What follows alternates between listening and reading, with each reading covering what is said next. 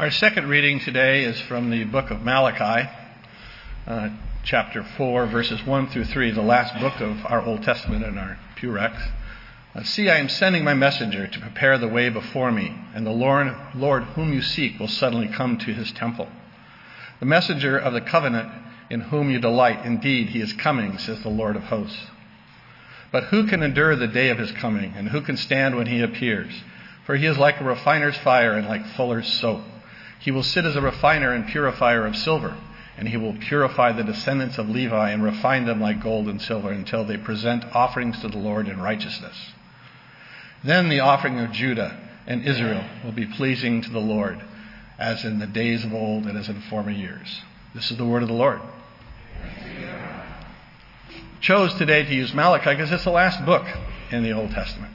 And the next book that we get to, which we'll be talking about later in the weeks to come, is Matthew. So the in-between years, the in-between books that we don't have, that's what I'm here to talk to you about. It's called the in-between years. You'll notice that there's a menorah on the cover of your bulletin today, and we'll be getting to that, but that's part of the story of the in-between years.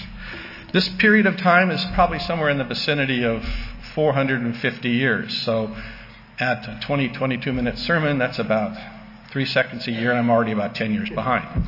So we will do as quickly as we can to catch up. The first thing, if you also notice in the bulletin that I mentioned that it is called a meditation rather than a sermon.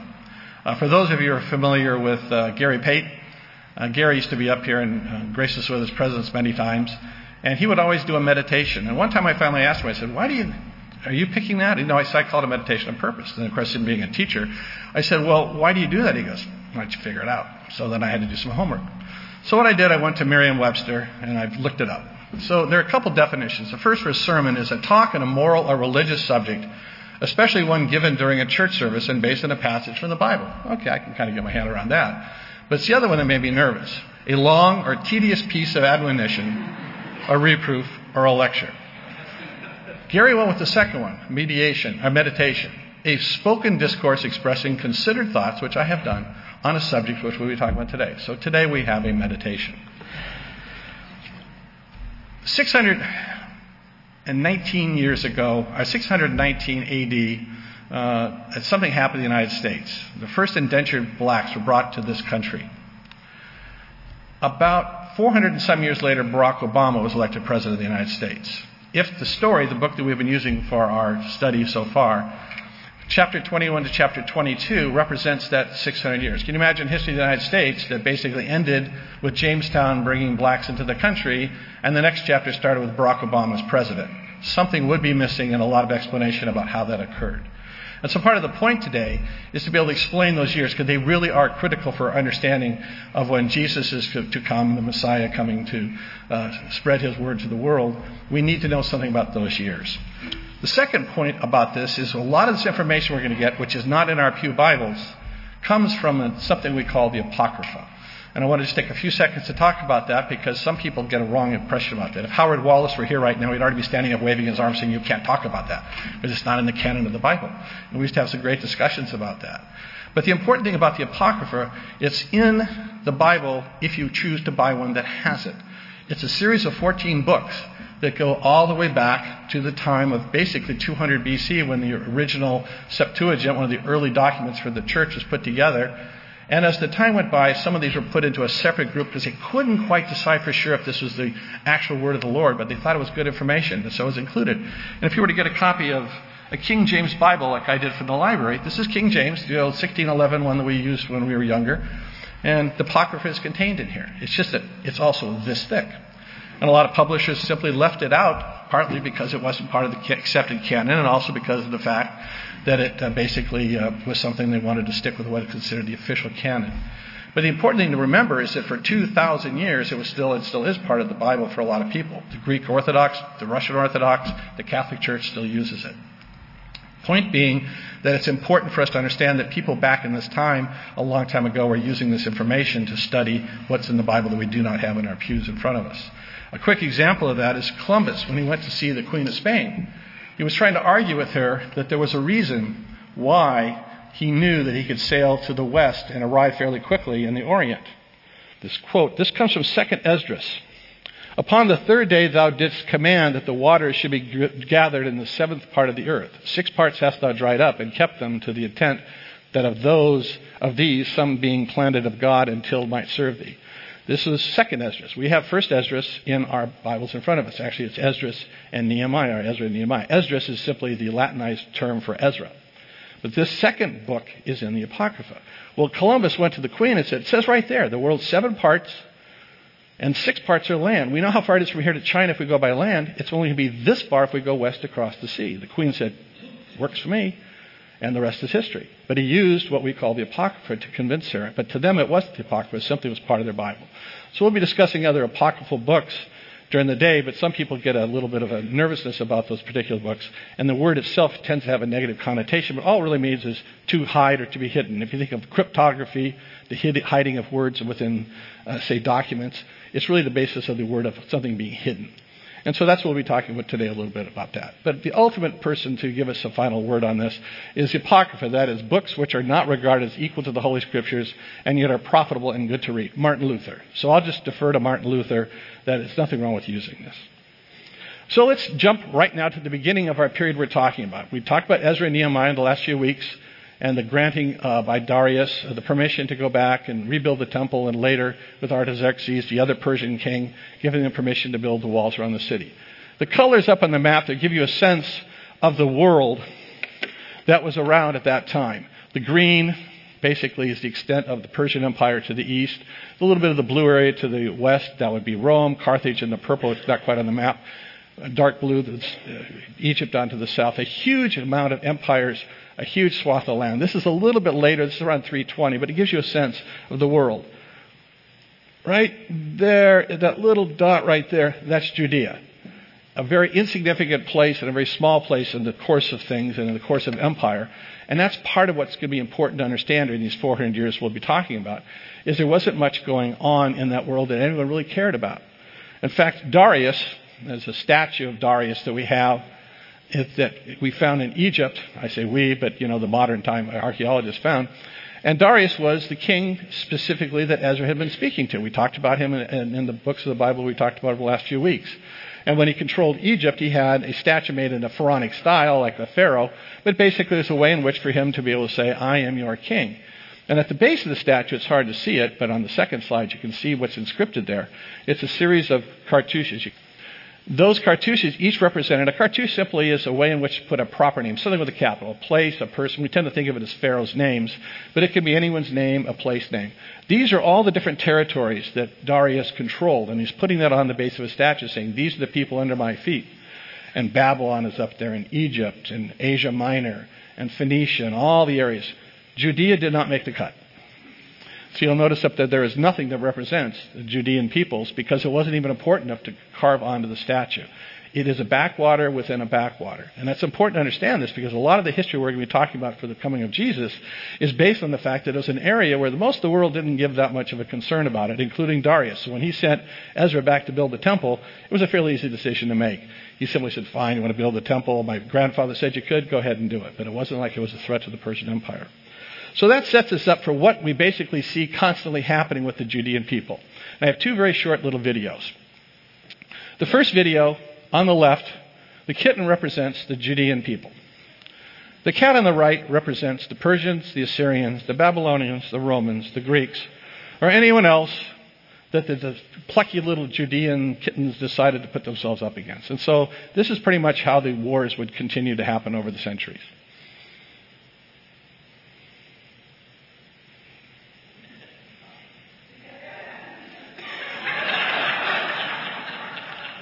Thus ends the latest Judean revolt. Now, the second little video is the more important one because after the revolts were over, people got very, very tired within these Persian empires, the Greek empires, Roman empires of having to constantly deal with it. So all the multiple diasporas, the burnings of Jerusalem, the sending of the peoples off into the wilderness. And I refer to this as referring to the Judeans being in the dustbins of history. So again, the kitten on the left representing Judea, the cat about to appear on the right representing any of our empires we wish to talk about.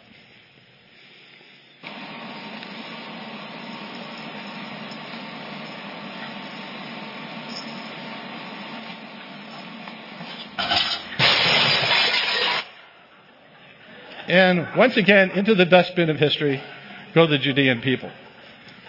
The amazing thing is the resilience and the pluckiness of the Jews during this entire period of time, but that is a very good representation of how the world around them, the empires we'll be talking about for a few minutes, where it saw them in their representation. So 400 years. So we basically wonder what's happening in this Judean area. When we have some numbers that were specifically given to us in Ezra and Nehemiah, well, they're talking about 40,000 some people returning to the area of Jerusalem. But we do know archaeologically that at many during this period of time, at the early on areas, maybe 400, 300 BC, there were maybe only as few as 1,500 to 2,000 people actually living within the city of Jerusalem. The surrounding area around it would have had farmers and things like that, but a very, very small population, certainly fairly unimportant to the relative nature of what was going on in the world. But at the same time, the world around them was going through tremendous change. That chart that I showed you, or the map that I showed you, the Persian Empire was at its peak at this particular point in time. They were deciding to move west, and they had attacked the Greek homeland. They were now running, their fleets were out at sea, running actually into some of the Carthaginians who were off to the west. The Romans and the Carthaginians were at war. There was war throughout the entire Mediterranean world. And within that world was this little Judean population. Finally, after the Persians had pushed against the Greek for so long, the Greeks decided under Alexander the Great to try to defeat the Persian Empire. And so now we have the second level of people coming in here. We now have the Greeks deciding that they're going to push back against the Persian Empire and fight them. And Alexander the Great, if you've seen the Richard Burton movie, Colin Farrell movie, fairly famous guy, at least 2 movies made about him, but the bottom line is he's able to conquer the Persian Empire. And this is a sea change for the area, because when Judea was on its own, it was basically a theocracy. This is the beginning of the Pharisees, the Sadducees, the Essenes, the Zealots, the people that we're familiar with from the Bible stories. But their beginning started them. For all intents and purposes, Judea was a theocracy run by the religious peoples. There were no kings anymore. The line of David had basically run its course, and there was no one to basically run the country. And so for about 80 years, pretty much Judea was on its own, being run by these religious peoples. They were called Zagos, which means twins, or from the word zygote, like, fraternal twins or that you have in medical terms. So you now have 80 years of independence, and now here come the Greeks. They kick the Persians out, and what changes now is a huge sea change for Judea and for that part of the world. For so long, it had been Assyrians, Babylonians, Hittites, Egyptians, Persians, people that in a sense culturally were the same. And now the Greeks show up with Hellenization. The world of Sophocles and Euripides and Plato and Aristotle, the idea of gymnasiums and theaters and a whole different cultural presence. And we call this the Hellenization of the Middle East. And this was really, really hard for the Judean people, for the Jews to accept, because of all these new things being brought in, the gods that were not even similar to any gods you were familiar with, even if they were pushing against them. So now suddenly in around 320, 310, you have this massive change. Meanwhile, the Greeks themselves were fighting each other. With the death of Alexander, they divided up the empire into 4 parts. And those 4 generals fought each other for the next 150 years. Eventually, someone by the name of Seleucus, the Seleucid Empire, his descendants were the ones we will talk about a little bit. They were the ones that finally came out on top. The Ptolemaic Empire down in Egypt kind of came in second, and the others were sort of an afterthought. And what happened, Egypt and the rest of the former Persian Empire fought each other over and over and over again, and poor little Judea was in the way. Between 320 and 309, the city of Jerusalem changed hands 7 times. And meanwhile, they're just going, they probably had flags. They would probably have flags in a drawer and say, okay, it's time to put out the Seleucid flag. Oh, here come the Egyptians to put out the Egyptian flag. They were just simply a bump in the road and not important to the people around them. And this continued for a great period of time. And what happened, you had the Hellenization of the Judean area. Pretty much Jerusalem became a Hellenized Greek city. The Sadducees, who were much more liberal, were the ones that ruled in that area. The Pharisees had much more control in the outlying areas where people were much, much more traditional. And you had that then conflict between the Pharisees and the Sadducees, which you see all the way down to biblical times when we talk about the book of Matthew, when we start getting into the New Testament. This continued on for a very long time, for about 150 years, until a new player showed up in town, and that was the Romans. Now, the Romans had been fighting their wars in the West to try to basically pacify and control that part of the world, and now they started turning their eyes to the East. Meanwhile, the Seleucid Empire, this one that was the former descendants of Alexander's general, under Antiochus, they had now pretty good control, and they were trying to take over Egypt finally forevermore. You'll see this particular picture. This comes from around 169 BC. Very, very famous Renaissance painting of the Roman proconsul. His name is Popilius Laenas. And he shows up with two Roman senators. A proconsul in Rome would be like the vice president showing up, so like the second command. This is under the Roman Republic. This is well before the Caesars.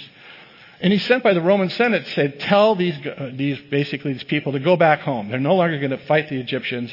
And so what he did when he got there, kind of went above his orders, he simply took a stick and drew it. If you notice at the bottom, he drew a circle in the sand around the king of the Seleucid Empire. And he drew a line in the sand. And this is where that expression comes from. And he said, if you cross that line before you agree to go home, you're at war with Rome. He decided that he wouldn't do that. He agreed to go back home.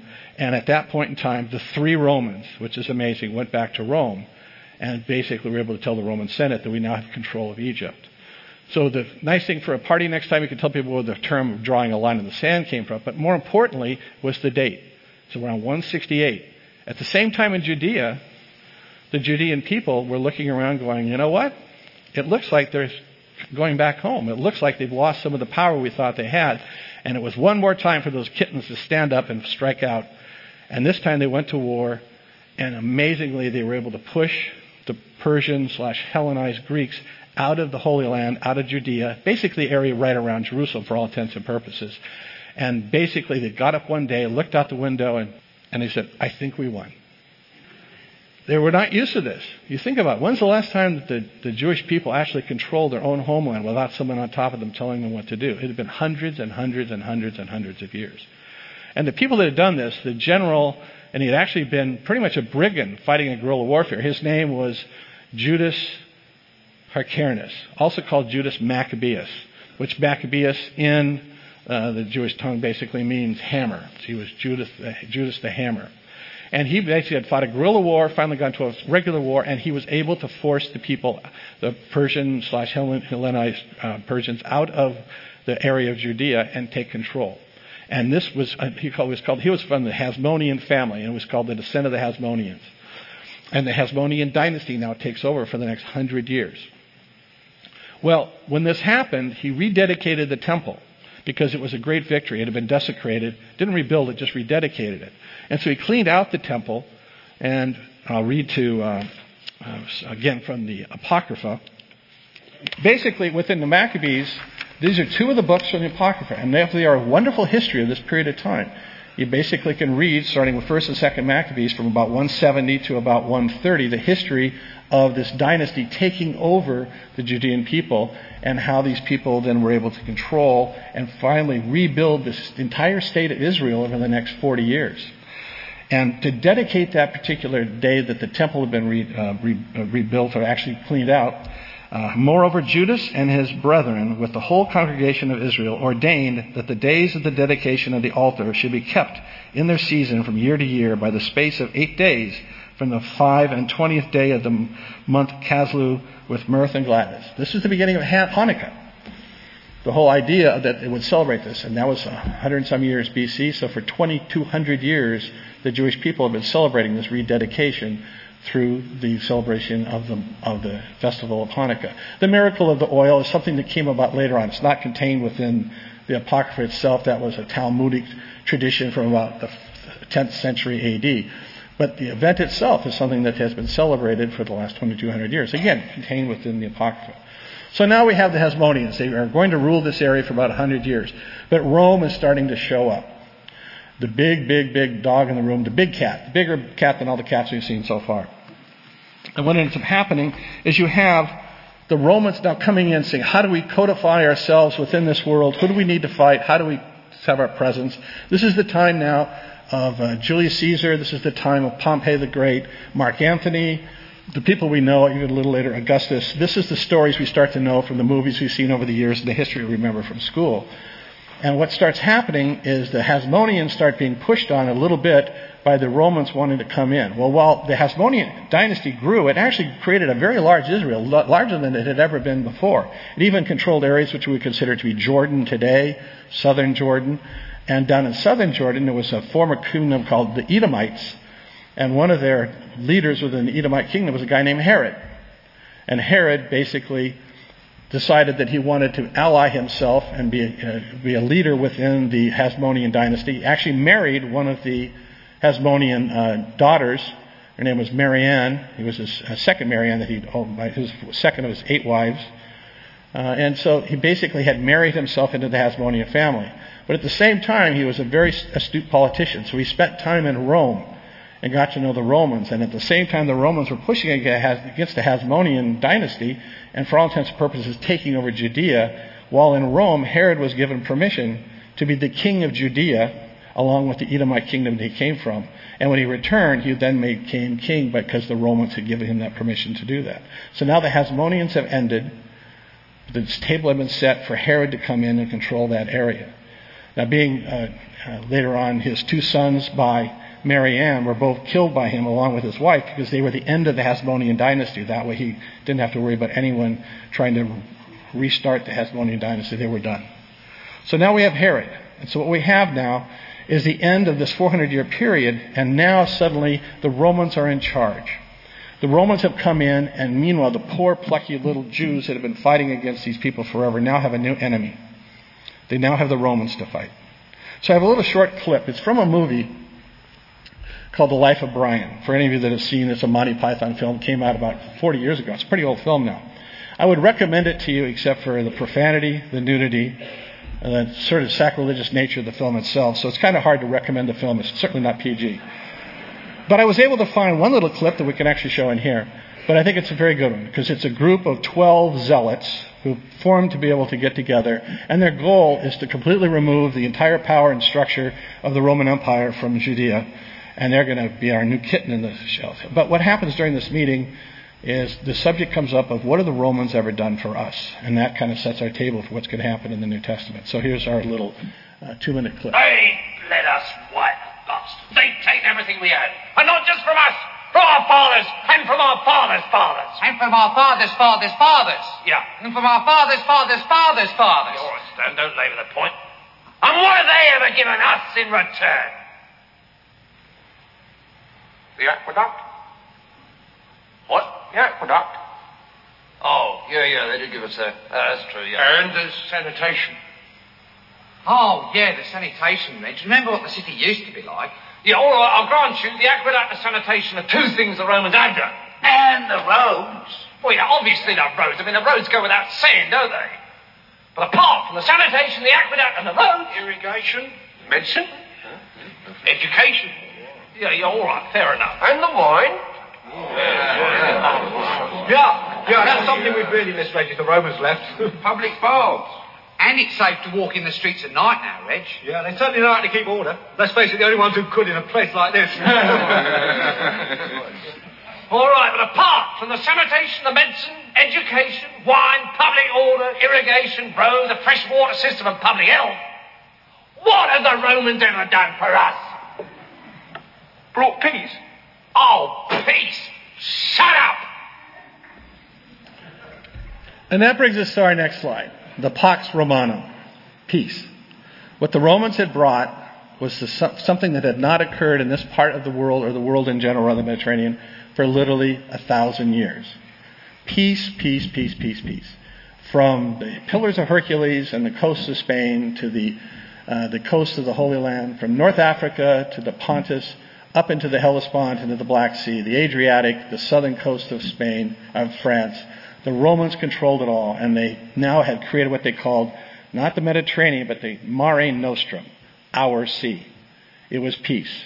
And this sets the table. This sets the situation for us to know that now the time is ripe for Jesus to be able to come because the world's at peace. Just imagine Jesus trying to spread his message, or the Pauls or the Peters of the world trying to travel throughout an entire empires of constant warfare, piracy.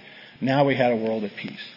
And this peace, this Roman peace, lasted for 450 years in the West and almost 1,500 years in the East.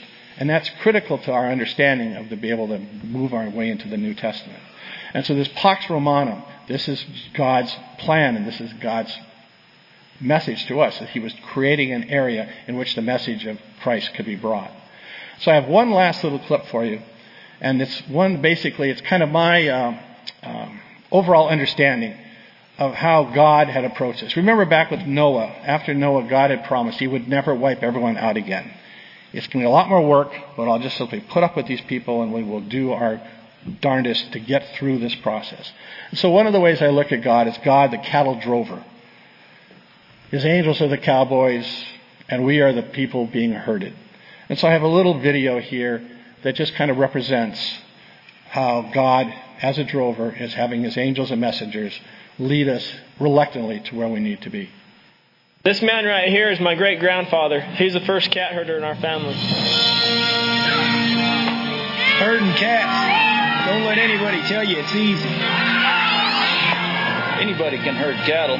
Holding together 10,000 half-wild short hairs, well, that's another thing altogether. Being a cat herder is probably about the toughest thing I think I've ever done. I got this one this morning, right here. And if you look at his face, it's just ripped to shreds, you know. You see the movies, you hear the stories. I'm living a dream. Not everyone can do what we do. I wouldn't do nothing else. It ain't an easy job, but when you bring a herd into town and you ain't lost a one of them, ain't a feeling like it in the world. So God's work has been cut out for him for many thousands of years. But as he has pushed us forward and guided us to the point where we were trying to arrive to, these 400 years are important because he was setting the table. He was creating a tabula rasa, a blank slate for us to be able to have the arrival of Christ come and be able to have a world in which Paul could travel without any concerns, a safe place to be. And this 400 years set that table. And so I hope that you keep also in mind that God's plan is on God's time and on his terms. A very simple little story goes that an individual had the opportunity to speak to God. And he asked God, now, what is 1,000,000 years like to you? And he goes, well, like a minute. And then he asked another question. I would maybe ask something different, but he asked another question. He goes, well, what's $1 million like to you? It's like a penny. So then the guy getting clever says, well, can I have a penny? He goes, give me a minute. And that's sort of God's way of approaching things. It's on his time and on his structure. And we have to keep that in mind. So join me in prayer. Heavenly Father, thank you for this time we have together. Thank you for your plan. We may not always know what it is. We may not always know where we're going, but we know you do. Sometimes we ask the question, we wish we'd had a little more information, but we also have the faith and the trust in you. Thank you for the time you spent with the peoples in the Middle East to be able to create this world that made it possible for Christ to be able to arrive. We thank you so much for that. We think of you constantly as the person that guides us and leads us, and we take and have faith that the destination is in your mind and we will get there together. I ask this in Jesus' name. Amen.